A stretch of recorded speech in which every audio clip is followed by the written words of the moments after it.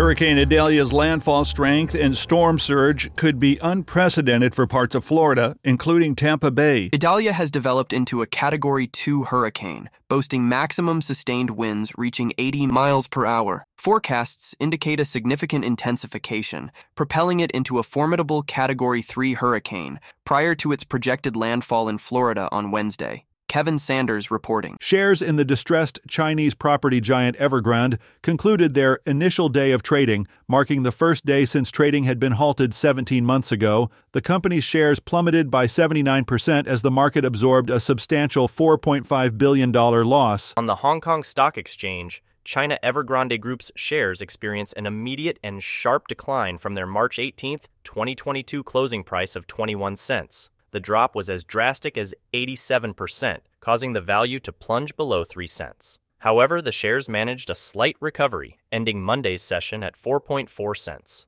David Lang reporting. The policies of Ron DeSantis toward the black community are facing renewed examination following a tragic incident where a professedly racist gunman fatally shot 3 black individuals over the weekend at a Dollar General store in Jacksonville. Criticism has been vociferous from Florida's black community and beyond concerning the DeSantis administration's emphasis on dismantling diversity programs in higher education, questioning the inclusion of institutional racism in public school curricula, reviewing African American history courses, and redrawing a district map that eliminated the sole congressional seat held by a black representative in northern Florida, an area encompassing Jacksonville.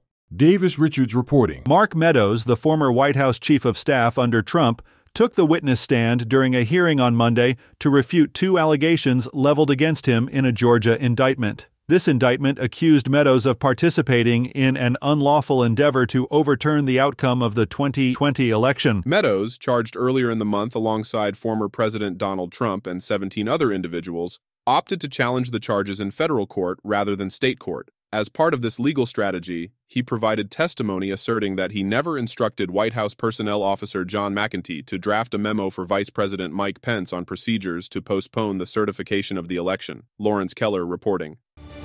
This is the latest news headlines. A Broward Sheriff's Office fire rescue helicopter crashed into a small apartment complex in Pompano Beach, Florida on Monday morning, resulting in the tragic loss of 2 individuals, officials reported. Among the 3 occupants aboard the helicopter at the time, one met a fatal fate, as confirmed by the National Transportation Safety Board. The deceased was identified as Broward Sheriff's Office Captain Terryson Jackson, a dedicated veteran of the agency with a 19-year tenure. Kyle Norris reporting. Hawaii's electric utility has admitted that its power lines ignited a wildfire on Maui. However, it has placed blame on county firefighters for prematurely declaring the fire under control and vacating the scene. The company criticized the lawsuit as factually and legally irresponsible, asserting that its power lines in West Maui had been deactivated for more than 6 hours before the commencement of the second blaze.